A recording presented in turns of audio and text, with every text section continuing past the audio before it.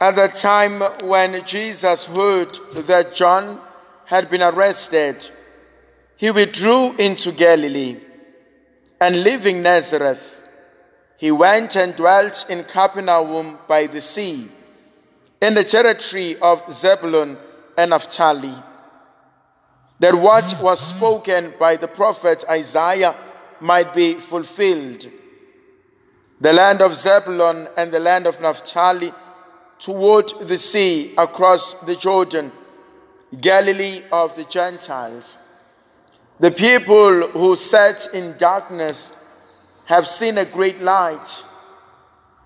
And for those who sat in the region and the shadow of death, light has dawned.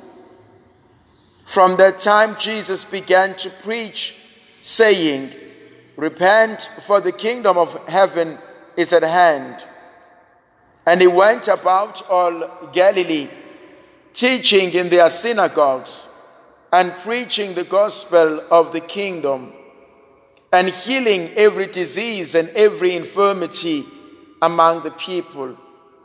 So his fame spread throughout all Syria, and they brought him all the sick, those afflicted with various diseases and pains, demoniacs, epileptics, paralytics, and he healed them.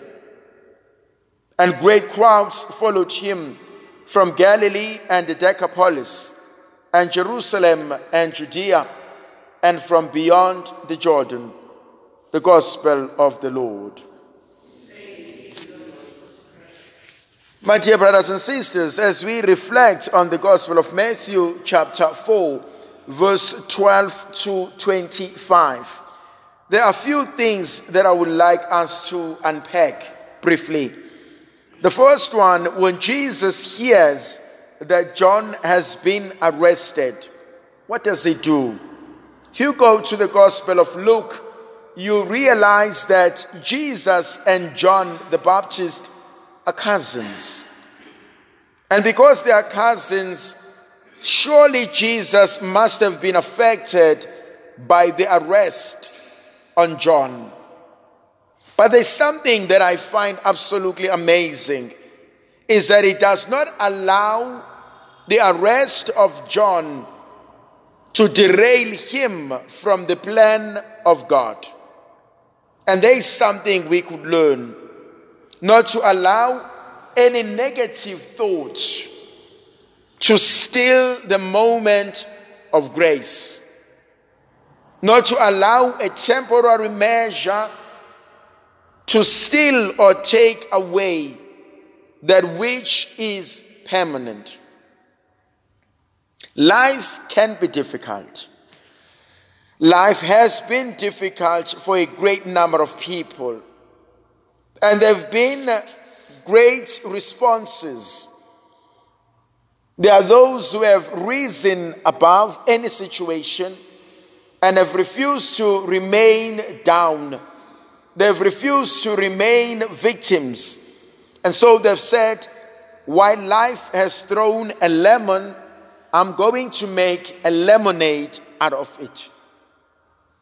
And so too, that could be the attitude of our lives. What can I take out of this experience, and how can I make it better for myself? That's the first thing that speaks to me. That Jesus refuses to be drawn down by this negative situation in his family. The second one is that Jesus starts going around and he goes visiting people, which is an important phrase for me. And I argue and I say, unless I move out of my comfort zones, I'm most likely not to grow in life. What are the things that I need to do? What are the things that I need to do? But equally important, where should I start? Because most of us know what we need to do. But it is the how. How do I get to that goal? How do I achieve that can be a bit tricky for some of us. And so I love the concept that Jesus is able to move away from the comfort zone, is able to make the first move, is able to trust and to execute his plan.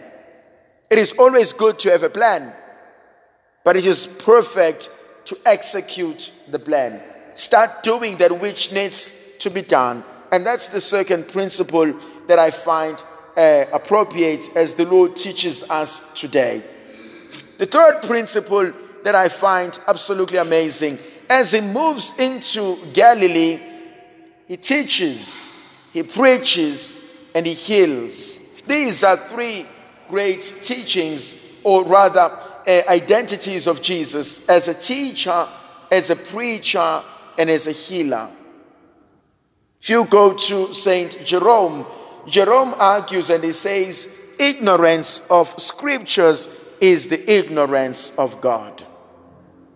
And therefore, am I willing to be taught by God? Am I open to be taught by God?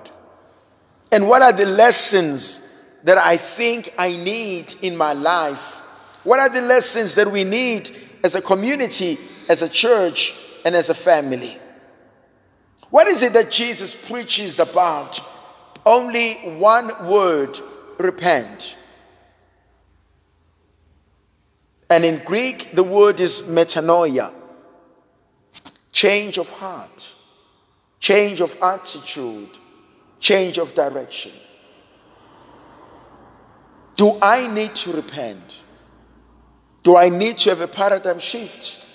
Do I need to do things differently? Are there things that I've been doing in the past that are not bearing the desirable fruits? The third word is to heal. Quite a great number of us are hurt. We are hurting. And we've been struggling with physical ailments, psychological, mental, emotional. Quite a number of people have struggled over the years. Where do I need the healing touch of God? Where can I invite the Lord to heal us as a family, as a community, as a church, as a country?